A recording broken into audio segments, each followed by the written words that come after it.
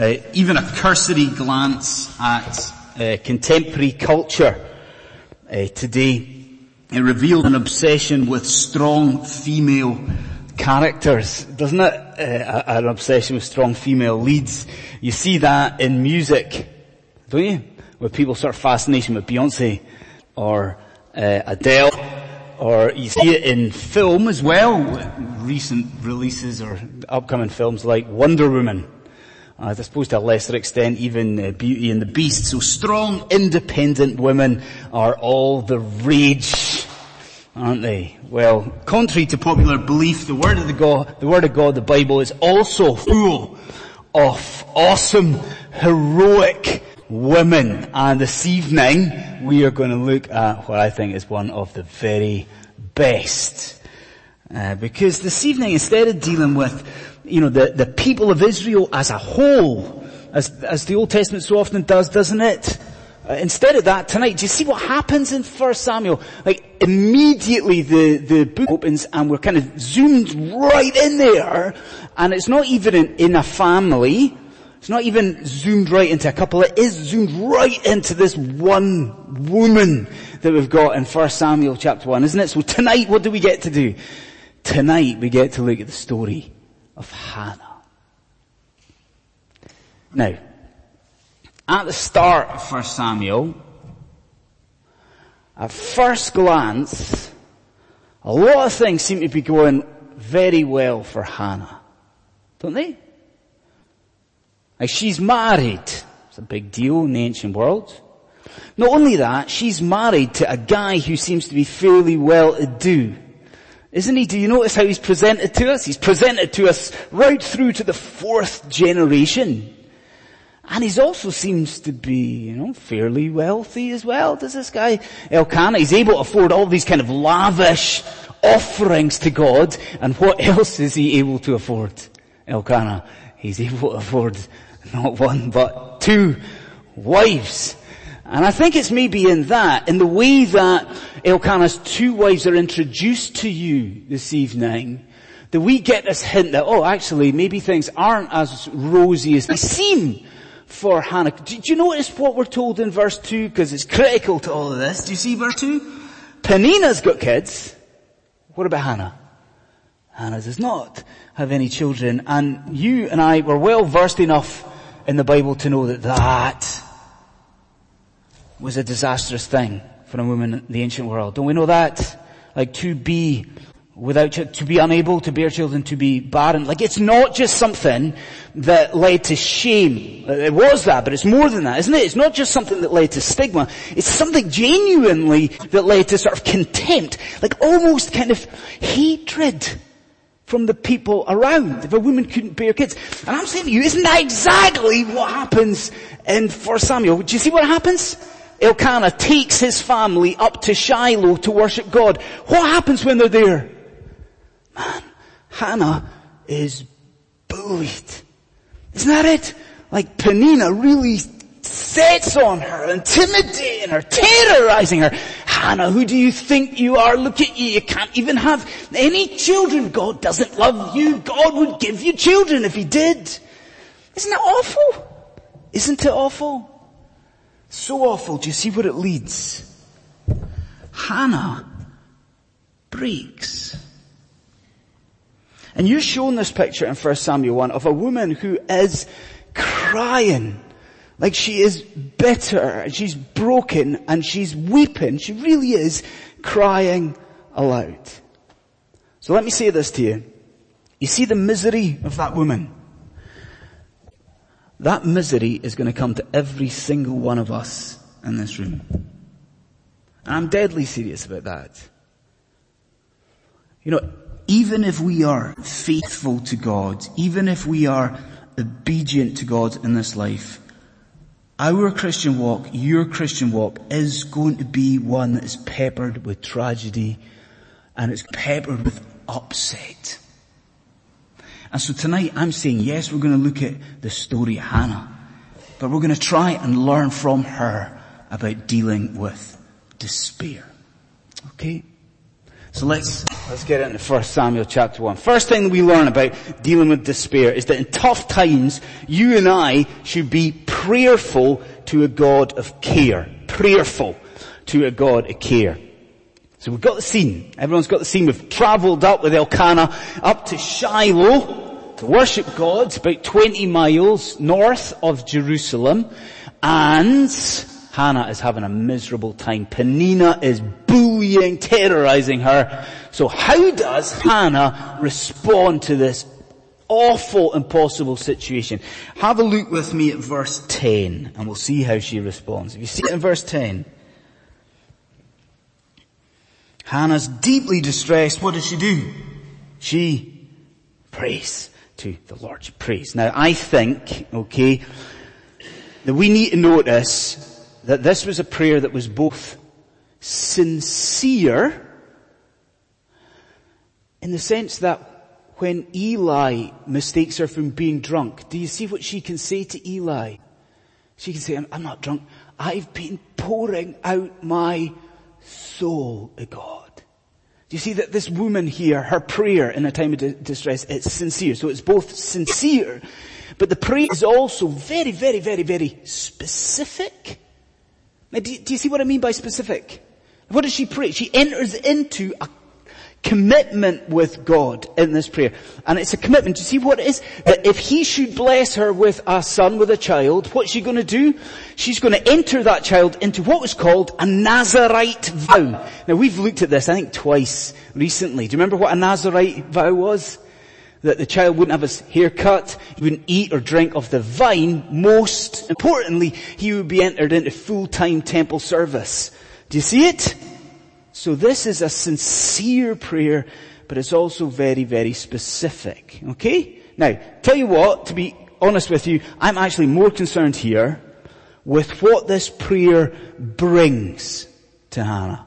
So I want us to think of it like this.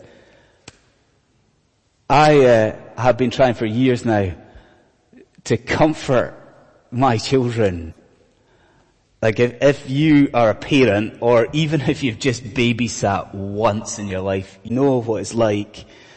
Let's say it's a toddler and they fall and they scrape their knee. What do? They wail. They scream the house down. And what do? If we're a parent or we're a babysitter, we do anything just to try and stop it crying. We'll try to do anything to just show it some care and just to calm it down and show it, just to try and comfort it somehow. I've been doing this for 8 years now. 8 years, just trying to think the best way of calming down a little child. Do you know what? It's taken me 8 years, but I now know the answer. I do. I really do. And do you know what? It comes down to just one solitary word. Okay, take it from me. So you've got a screaming kid there who won't stop crying. All you need to do is look at the child and say to the child, Haribo? And the child is fine. Suddenly things change. The tears go, the anger goes, and the child immediately smiles, because does the child think? The child thinks, he's going to give me a sweetie. He's going to give me a sweetie. Now, but more seriously, isn't that what we see with Hannah? Because don't we see an incredible change of mood with Hannah? Now, do you see what I mean? Think about what she's like before she prays. Like she's weeping out loud. Did you notice we're told that she is so upset she can't even eat? Like she's bitter, she's wailing. Then what happens? She prays. And then what does that lead to? Do you notice that in verse 18?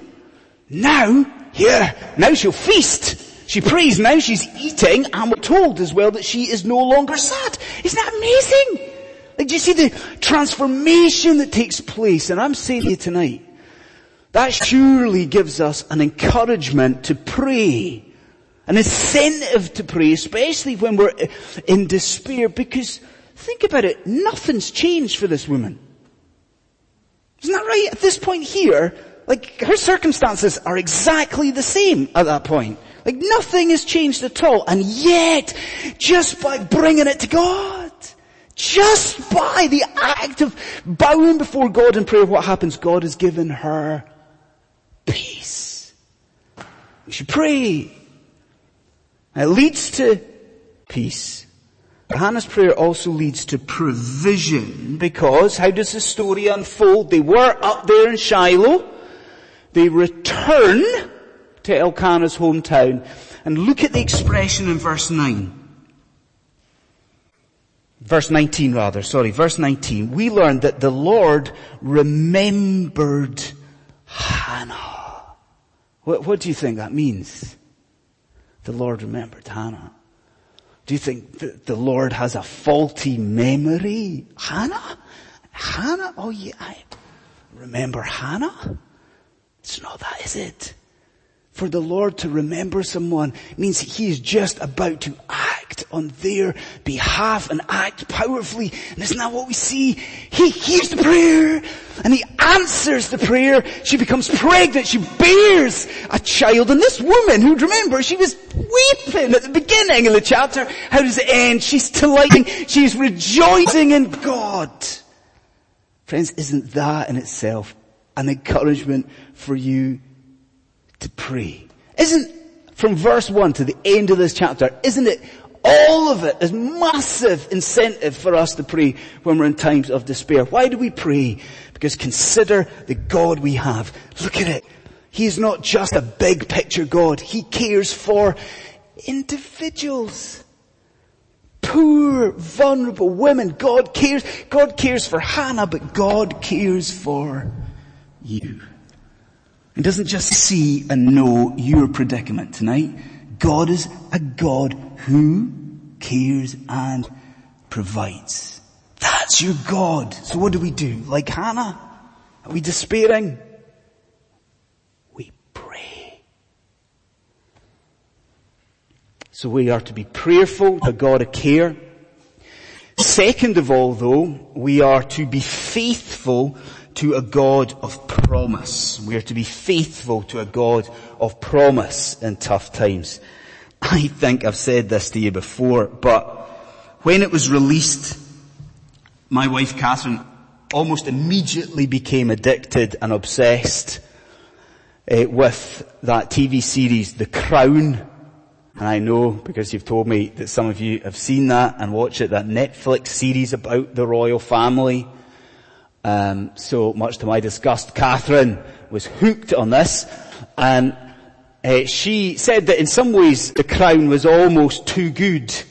She said it was almost kind of too gripping, because she would be watching, especially the early episodes that deal with Elizabeth's early days, and she would almost forget the significance of the characters involved. You know, she would watch it and she'd have to remind herself, oh yeah, this is supposed to be the Queen that we're dealing with here, okay? Now, it is imperative that you and I don't do that with 1 Samuel. Because yes, what have I said? We're dealing with this family circumstance tonight. But if you and I are going to understand 1 Samuel chapter 1, we really, really have to appreciate the significance of the people that are involved. This is not an ordinary family, and I need to underline that. So who are these people? Well, would you do this with me? Would you look at how the book begins? Look at the first phrase of the book. Do you see what it says? There was, what? A certain man. Does that ring any bells? There was a certain man. Is it? It should do, because I know at least 2 house groups have gone through the book of Judges. That's a phrase that's repeated time and time again in the book of Judges. That helps us to work out what's going on here, because 1 Samuel follows on chronologically from the book of Judges. You see what that means? Or not? What you're dealing with there, this is a transitional period between the time where the people of Israel are ruled by judges and the time that they go on to be ruled by kings. So this is happening at this point here. Now, let me ask you this. See the child that's born here in 1 Samuel 1. This little boy Samuel. If this is a transitional period before the monarchy, what role do you think this little kid is going to play in the story of Israel? Because he's not an ordinary little baby, is he? This little boy, Samuel, he is going to be the kingmaker himself. Now get your head around that. This little baby that's born to Hannah here, he's the one chosen by God to establish the monarchy over Israel. Like this little one here, chosen by God to set up, what is it? It's the Davidic dynasty. This little child. Isn't it incredible? Like this is big stuff. A dynasty, a monarchy that foreshadows the rule, the reign of the Lord Jesus Christ himself, isn't it? This is big stuff. So let me ask you this, follow me. What does that mean from Hannah's point of view? Do you see it? Think about it. How does this great dynasty emerge? It comes out of this horrible, terrible time that Hannah is having in 1 Samuel chapter 1. Isn't that amazing? That great Davidic dynasty coming out of this. And though Hannah wouldn't have known anything about it, that's what's happening, isn't it? That though Peninnah is bullying her and attacking her at that point, she doesn't realize it, but God's about to use that situation, that trial and that test. He's going to use it not just for the furtherance of Israel, but for the glory of his own great name. All of that out of this terrible trial. And I'm asking you tonight, doesn't that teach us an utterly crucial lesson as Christians in the 21st century? Because what do? Friend, if a terrible providence, if you like, hits your life, illness, redundancy, whatever, relationship breakdown, what do we tend to do? Don't we often respond just like the pagans respond? Don't we? Like this thing happens to us and we really panic and we genuinely worry about this and we're despairing at the utter hopelessness of it all. But is that how you and I should behave as Christians? Should we just be like the world? Like, isn't this true? Think about this. That your despair, my despair, it should be moderated by the knowledge of the working of God. Do you see that? We don't just act like the rest of the world. We have hope. What's our hope? It's not that God might use that circumstance for his glory. That is not our hope. Our hope is the fact that in his word God has promised that he will always, every single time, he will use our trials and our tribulations for his glory, for substantial, for spiritual good. Isn't that marvelous? Like with Hannah, God will use our troubled circumstances.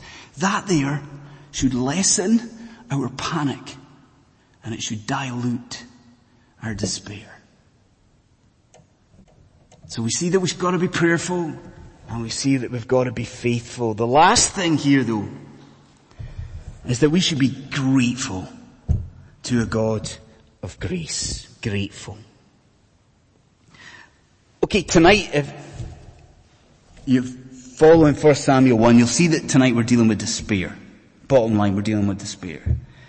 And we're seeing that in despair, we've got to be prayerful as Christians. We should remember that God is going to use our circumstances. Okay, we've got that. Now, I want to close with something different. Very different. Because I want you to see this evening that probably everyone in here, and if it's not everyone, it's most of us in here, that we have a very similar arrangement with God to the one that Hannah has in 1 Samuel chapter 1. So I'll say that again because it's important. Nearly everyone, maybe all of us in here, have a similar arrangement with God to the one that Hannah has. Does that sound strange to you? Well, what's Hannah's arrangement with God? She's entered into a commitment with God. What's the commitment? The commitment that she is going to set aside, she's going to dedicate her child to what? To God. To the knowledge of God. To the service of God, right? Well, if you're a member of London City Presbyterian Church, or if you're a parent of London City Presbyterian Church, aren't you in a similar circumstance to that? Like, what is it that we do when we baptize a child in this congregation? And they come up the front Their parents bring them up the front, and we as the congregation stand, and we are really standing to witness it, but we're standing before God, and we're entering into a vow with God. What are we committing to doing? We're setting aside that child, dedicating that child to what? To the knowledge and to the service of the Lord God Almighty. Do you see? There's a parallel here. So I've got 2 questions to ask, and then we're done. 2 questions. First question is this. What happens at the end of 1 Samuel 1? Hannah keeps her vow. When the child is old enough, when it is weaned, she takes that child and she travels back up to Shiloh and she passes the child over to God. Now, are you thinking she doesn't want to do this? Just think that she's hesitant about, oh, no. Not for a second. There is nothing on this earth that Hannah wants to do more than pass this little boy over at the service. Do you see it? Like, do you see the fact that she takes up all of these offerings and sacrifices? Do you see at the end here, she's just celebrating. She's rejoiced, delighting in the fact that she can keep her vow. That's what happens at the end here. Second question is this. What about you? And what about me? Are we keeping our vows that we've made to God? I mean, what about the children of this congregation? I mean, it's a solemn thing to stand and witness the baptism of a child. If you're a parent in here, and if you're a member of London City Presbyterian Church, how actively involved are you in the spiritual nourishing of the covenant children? Really? Like, are you involved in the teaching of these children? Or let me make it even more simple here. Are you setting an example for the kids? Really? Like in the way that you behave? Are you showing the children, even of this church, are you showing them that God's day and God's word and God's son are the most important things? Are we doing that? Are we keeping the vows that we have made as parents, as members? Because isn't it God that we have to tell these children about? Isn't he marvelous? Just think about 1 Samuel chapter 1. What could we tell the kids? We could say, God listens to prayer. God answers prayer. God, we can teach the kids, he's even going to work through all of the trials you're going to have. That's how great God is. But wait. What has God done? Come on, think. 1 Samuel chapter 1. What has God done for you, for me? What do we see in Calvary Hill? God the Father has taken his own son. A son, think of Hannah, a son he loves so much. And what's God done? He's set him aside, dedicated his son for what? For service. But here's the thing, what is the great gospel reversal? Who is he serving? He's serving you. Isn't that what we see at Calvary Hill? God giving his son for you, for me, for those who will trust in him. Friends, in despair, turn to God. In the teaching of the children in this congregation, we turn to God. And see tonight as you go home, turn to God. And like Hannah, worship him. Worship him for this wonderful provision that he has made for all of those he loves.